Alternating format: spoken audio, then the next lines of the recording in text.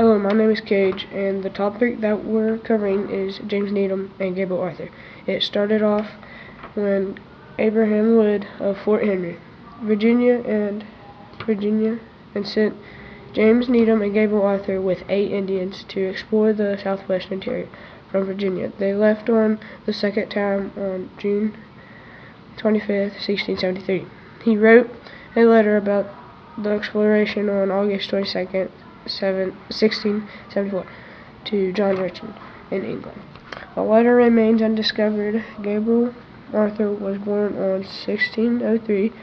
James Needham was born in March 16, 1863. 8. In Virginia, Illinois. They changed the direct trade with the Cherokee. These people are important because they completed their expedition to discover new land. That is freedom out there. There is freedom out there in the world. You can learn more about them at e/wp.